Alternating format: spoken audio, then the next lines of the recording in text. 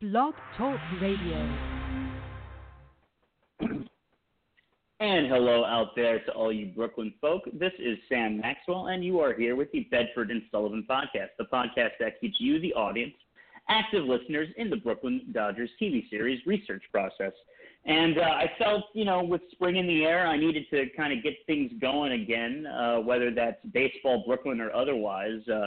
Today, I found myself in my Lyft capacity all the way out in Danbury, Connecticut, and I decided, because I had no idea where I was going to be doing this podcast, but I decided to navigate home to Flatbush, Brooklyn, and here I am joined by the Brooklyn Trolley blogger, Mike Lecolant, here to help me usher in, this spring of Brooklyn and kind of just basically, as we always talk about, we love this place. This is basically what fuels this podcast and this interest in making this television show is not just the Dodgers and baseball history, but the history of this wonderful piece of land we call Brooklyn.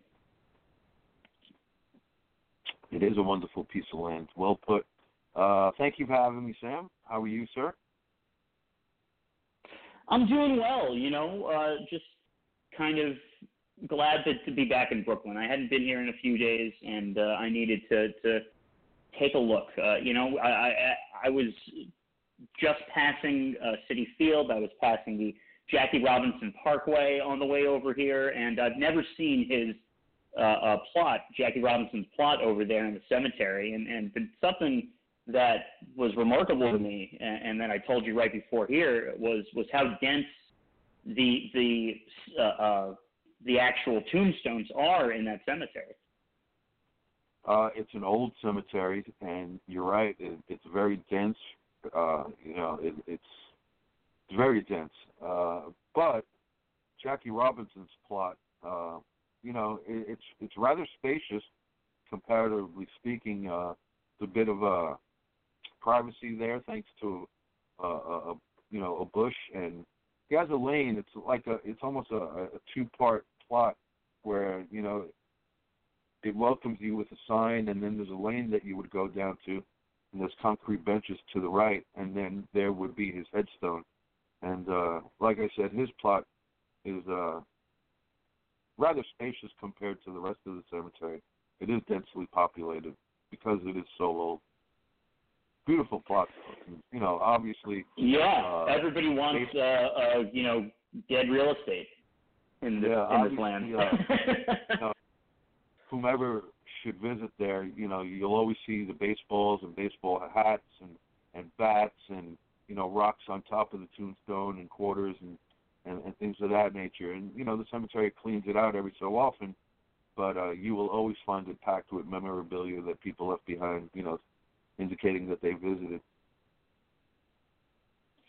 The last time that I visited Gil Hodges, there were two Met hats, one on the ground and one on top of the tombstone, as well as a couple stones, which I always, considering that I believe it's a Catholic cemetery at Holy Cross Cemetery, which is only a block away from me, I always attribute that to how diverse Brooklyn is and the fact that he had so many Jewish fans who were baseball fans who live in Brooklyn. And, there used to be a Dodgers hat, but that seemed to have been removed. So the only thing, I believe there was a bat, a baseball, and two Met hats the last time. And we were saying before, talking about how April, or was it March, Gil Hodges went in 1972. And then unfortunately we lost Jackie Robinson in 1972 of October. Yeah, sad year. Two titans, literally titans of the sport, and of the community as well. You can't deny either man that. They were titans in the civilian realm as well as baseball. So as spring comes in Brooklyn for you, Mike, what's some of your favorites? If you were penning a love letter to Brooklyn as we described this podcast to our listeners, what would you say to it? What would be, one of your favorite things that you love about Brooklyn as, and really, it should still be winter, but there hasn't been much winter, and it feels like spring. baseball is going on in Florida, so we might as well talk like it's spring. It has been a mild winter. We still got a month to go, but, spring training is here, so it's rather psychosomatic. You think spring is here, so therefore spring is indeed here.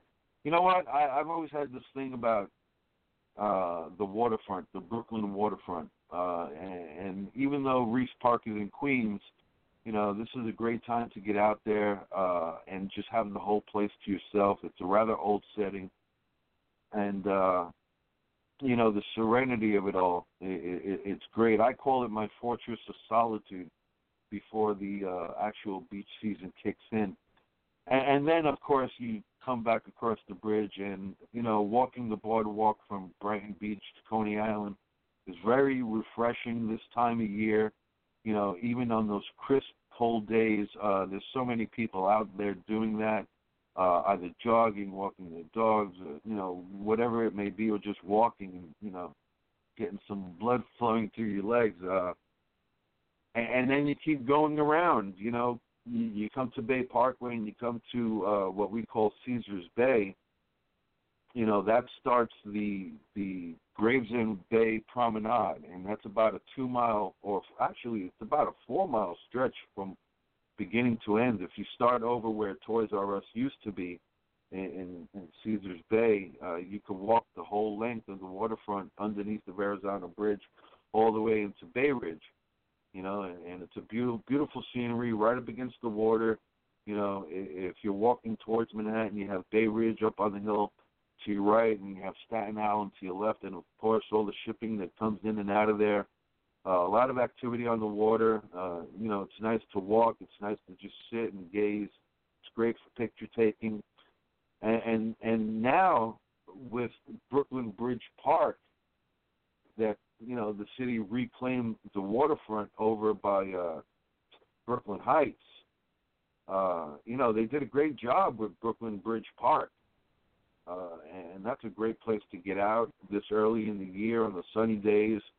I love sweater weather. I love a nice light jacket weather. And this is that time of season now, March, and, perhaps the early parts of April. But for me, this is that type of season. This is the time to get out, re-stretch your legs, shake those winter doldrums. A lot of people have been in the house all winter. So the waterfront is where I would recommend people start their spring. Start in Coney Island, get around to the promenade by the Verrazano Bridge, and then take yourself along the waterfront of Brooklyn Bridge Park downtown. Obviously, the view of Manhattan from there is spectacular. I think one of the greatest vistas in all the world, to be honest with you. And all the shops and eating and all the little tourist attractions, because there's a great deal of history down there. And then if you care to venture that far up, you head into Williamsburg and Greenpoint. Those are also two waterfront neighborhoods, and so much to do over there. Williamsburg is the new hot spot on the East Coast, I guess people are saying, and for good reason. There's a lot of places to eat, a lot of places to cajole and drink and, have a good time. So the waterfront, Sam, that's my answer for how to make the transition over to what we hope are warmer days and longer days. And you more or less covered every single inch of the Brooklyn waterfront. And, some people sometimes forget that New York City is very much a beach city. You're right. People do overlook that. We have Brighton Beach. We have Manhattan Beach. We have Coney Island. And in the summertime, well, they draw millions of people. So, yeah, Brooklyn is a beach town. We know it. I'm not so sure other people know it, but that's fine. Let them go where they go and let the Brooklynites have our beach to ourselves, Exactly. And to give a little props to Queens, Far Rockaway ain't so bad. No, not at all, not at all. And I'll even tell you a story. My wife, she's from Manhattan, but, she remembers summers of all her friends getting on the trains and heading over to Coney Island. You know, that was the Manhattan routine. You got on the train and you went all the way to Coney Island. Right, exactly. I mean, at some point, it had the most visitors of any attraction town, attraction area in the entire world. What is it? What is its claim? What am I butchering? Excuse me? No, what is the claim about Coney Island? You know, it was the world's greatest attraction at some point. Oh yeah, it was. You know, 100 years ago, that was the preeminent vacation spot on the East Coast. Let's not forget all the restaurants and the hotels and all the other notable places and sites and whatnot, and the beach houses and bath houses. I mean, there was something for everyone at Coney Island, from weird to wacky and wonderful. So it was the preeminent vacation spot on the East Coast for a long time, turn of the century, and, you know, I would guess right up until the Depression. I don't delve that deeply into what type of business they were doing during those years. But, of course, the fires burnt down many places, and they rebuilt, and the fires took them again, and they rebuilt, and the fires came again, and they rebuilt. You know, but that got a little old, and, you know, ultimately Coney Island started to crumble and fall. But it's undergone a renaissance, and it's still a great place to go. It's better now than it was, you know, and even in its worst days, you would still find me there. It's always been a very welcome place to me. Never had a bad incident happen over there. No, yeah, and I think one time I've been to Luna Park, but I have never been on the Cyclone. And, you know, sometimes it helps, and I'll use an example in music, that you haven't done something, so it's going to be that much better when you finally do it, you know, or when you finally see that movie, or, you know, I'm just over the last year and a half getting into the Cars, and they've become my new favorite band, you know. I'm very happy. Like there could be a part of me that beats me up the fact that I hadn't gotten heavily into the deep cuts, if you will. But I'm happy now that I get to experience it like it's new, all over again for many people. But so one day I will have to do the Cyclone. Well, two quick stories. Continuing on with Coney Island, one involves my sister. She's 8 years older than me. So I lived her teenage years. You know, whatever she did, I did, because she had to take little brother with her. So, you know, I was indoctrinated to Coney Island and the Cyclone and the Wonder Wheel. And back then, the Thunderbolt roller coaster was still in operation. You know, and I got conditioned to ride those. Go on those rides very early in my life. I'm talking like 7 and 8 years old, you know, and, you know, that was early on. And as a teenager, I lived all my teenage years in the 80s. I turned 13 in 1980. And, you know, our tradition was, growing up with my clique of friends and whatnot, every Tuesday was Coney Island night for us. We'd pile in people's cars. We'd pull right up to the Cyclone. We'd get on 4 or 5 times, you know, because back then you could stay on for ad rides for like $1 or whatnot. We'd do that, head on over to Nathan's, you know, stuff our faces there. And that was our Tuesday night tradition. It just evolved that way. And, you know, if you didn't see anybody, you knew enough to go there, and that's where we were. And those were fun times growing up in the 80s. And that's, you know, where else in this country can you just roll up, you know, a couple of neighborhoods away with your car, pull right up to the place, hang out with the stereo blasting while a bunch of us are riding the Cyclones and everybody else is waiting outside, you know, having a hot dog or whatnot. You know, you can't do that anywhere else. And I hope to God corporate entities, you know, remain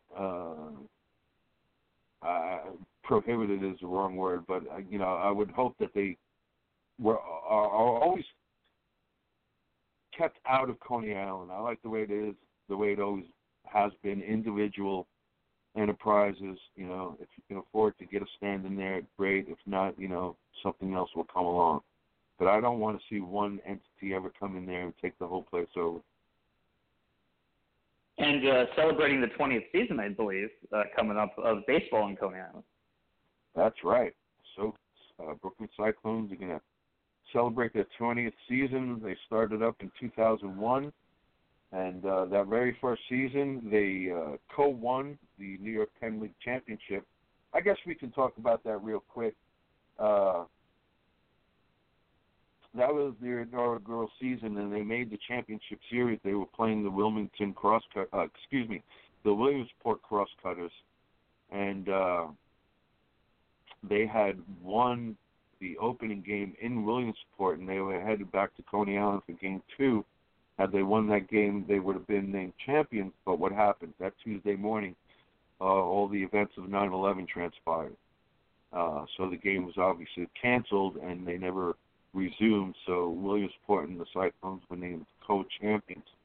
Fast forward 19 years later, last season, Cyclones finally won a full-fledged championship, and I can't wait to get there this season, opening day, and watch them hoist the flag. Yeah, and it's not so relevant in terms of what we're trying to do with this podcast and this show, but it did seem quite ponderous, just to brief on this real quick, that they let go somebody who got better every single year and that culminated with a championship in Edgardo Alfonso. And, he's a good alumnus, and he's staying in the role as ambassador. He is free, I believe, to take any role he would want in any other organization. But I just don't understand why he doesn't have a managerial position anywhere in this organization, in the legacy of the Brooklyn Dodgers and the New York Giants. You're right. On the one hand, I'm not particularly fond of the way the Mets handled it. It was rather coldly. On the other hand, that position, manager of the Cyclones, isn't a full-time job. That's the way it's been. It's a transitory position. They come in for a couple of years, and then they step aside and then bring in the next guy. So, Alfonso had been there as long as anybody. And without the circumstances of the Mets front office and how they handled it, you could argue that it was time for the next guy, to take his turn. So it's a funny situation, but as you say, the Mets organization hasn't gone out of their way to either elevate him to a new position or give him something more substantial within the organization other than being an ambassador. That still, raises many questions as to what's really going on there. I mean, I do have an opinion as to why they didn't retain him as manager. I just choose not to say it because it could be controversial to some people. And it's purely an opinion. I don't have any insight into the situation, so I just want to clear that up. Right. Yeah, that makes sense. It's interesting the way that this all just unfolds to the point that ownership is basically what removed both teams. Loyal ownership is what helped bring the Mets back. In somebody that was the only one to vote against the move to San Francisco, and Joan Payson as a part owner at the time. It's just remarkable, the more things change, the more they stay the same, as they say. Yeah. Well, you know me, a statue or something commemorating Joan Payson is long overdue. Yeah, and you might need to take it up with the next set of ownership that could possibly be Alex Rodriguez. Hopefully it won't fall on deaf ears, Well, before we go on too much of a tangent and this becomes a Metsian podcast, but I'm shocked. Yeah, let's focus. Let's focus on Brooklyn. Let's just say. Speaking of statues, one of my favorite statues, and I'm going to have to look it up right now just because I don't know the exact name. I don't know who it is. But it was dedicated to, and it says on it, the city of Brooklyn by the Union League Club in like 1895. And it's at the intersection of Bedford Avenue and Rogers Avenue. You know what I'm talking about? Bedford and Rogers. Are you speaking of the Grant statue on horseback? Is that Grant? That's Grant? Yeah, that would make Grant. sense. There seems to be a lot of Civil War commemoration all around. Like, of course, Grand Army Plaza. Something I wish modern day municipalities would, revisit and delve into again, because, like you say, all these monuments are rather old, and there are reasons to build new ones, and there's space, and I'm all for it. When was the last time we built a statue on that scale, or a monument on that scale? But you're right, that is the Ulysses Grant statue of him on horseback at where Bedford Avenue and Rogers meet before it turns into Bedford Avenue the rest of the way into Williamsburg. And that would be like between Dean Street and I think Bergen. But certainly Dean Street, I think to get what the next street over might be. It's not Pacific, Dean. It might be Bergen or Prospect Place, one of those. But that's the intersection where it is. If I have ever gotten a photo of it, I haven't focused on this particular part. But, my favorite part of it is that it says on it, to the city of Brooklyn. And it's just one of those remnants that these hints that this was very much a functioning independent city in this area, and was reluctant to give that up. It was, and it still can be. But if you go back into history, I think the city was unified in 1898. That's a guess off the top of my head. But I think the main reason, the primary reason, was because of the water system. Well, right, yeah, that is. And I'm sure economically speaking, everything just works better when there's one municipality.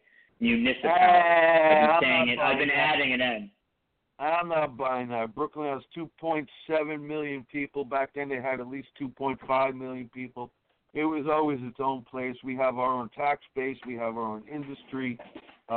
We have everything we need right here. Trust me. What do I know? I'm not an authority.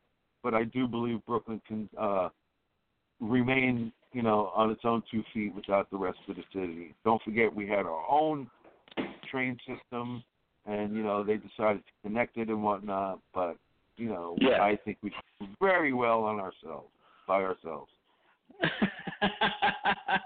I love that after all these years, you still think it's the mistake of '98. The mistake of '98. And you weren't even alive then.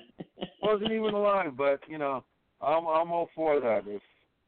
If there was something to that, I'd be behind it. I hear you, man. I think this is a good way of getting back into the swing of things. We're gonna make this a short one. If there's anything else you want to touch on before we reach the half-hour mark. No, you lead, I'll follow, bro. Yeah, no, I think we can go to the last word, and I think my last word is, back in the swing of things. I haven't been consistently in Flatbush in a while. It's really been lovely to be back in Brooklyn, and I may stay here, I may go, but one thing's for sure, it will always be my hometown. So thank you for joining me on this President's Day afternoon. I guess we do need to finish just a tad before we sign off with a little President's Day Brooklyn stuff. Obviously, you know, of course, we have when he was a general, Washington did some battles over there. Dwight D. Eisenhower, of course, came marching into Ebbets Field. I believe you said the World Series 1956, correct? That is correct. So with Washington, I mean, you know, it's something that I notice about New Jersey, and I think it's the same with some fashion, New York in general, but Brooklyn specifically.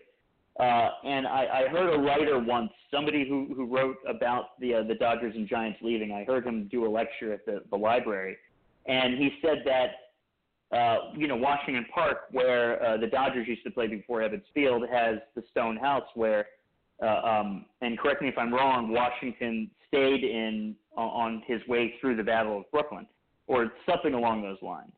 Yep. It was a proper respite for him, and you know, the writer said that in Boston you'd have to pay $50 just to look at it, and here it is, just sitting there, nobody's talking about it. This is true. Well, on the one hand, where I think the city overall does a horrible job of maintaining and promoting its history. I mean, if you really go out there and think for yourself, you can find it all.